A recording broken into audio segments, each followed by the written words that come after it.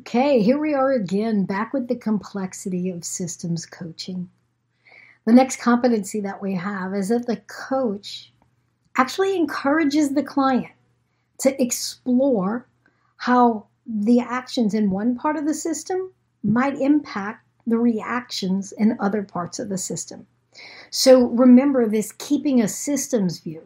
So teams are going to look at their own challenges and their own problems and their own needs, and they're going to make decisions about how they do things based on that.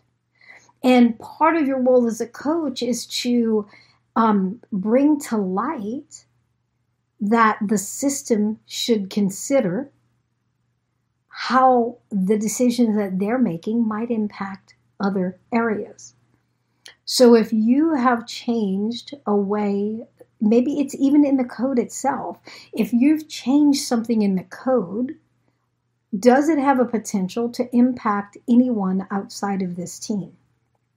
And if it does, then how will you handle that impact? What information do you need to communicate either before you make the change, before you make the decision to change, or just after you've made the change? How will you negotiate and handle these impacts that cross-cut teams or organizations? Maybe they're making procedural changes, or if we look at leaders, this happens often. A leader makes a decision, and often it's because one person came and said, hey, we have a problem, and this is what happened. Here's this bad thing, and we can't keep doing that. So the leader might make a decision and say, okay, this is what we're going to do. There's a new rule in place. But they haven't actually looked at the impacts that that decision makes. Maybe that individual is making a decision that they're blanketing out across the entire organization when only one team actually had the problem. So now they're creating problems for other people that didn't have a problem because they've made a decision in isolation.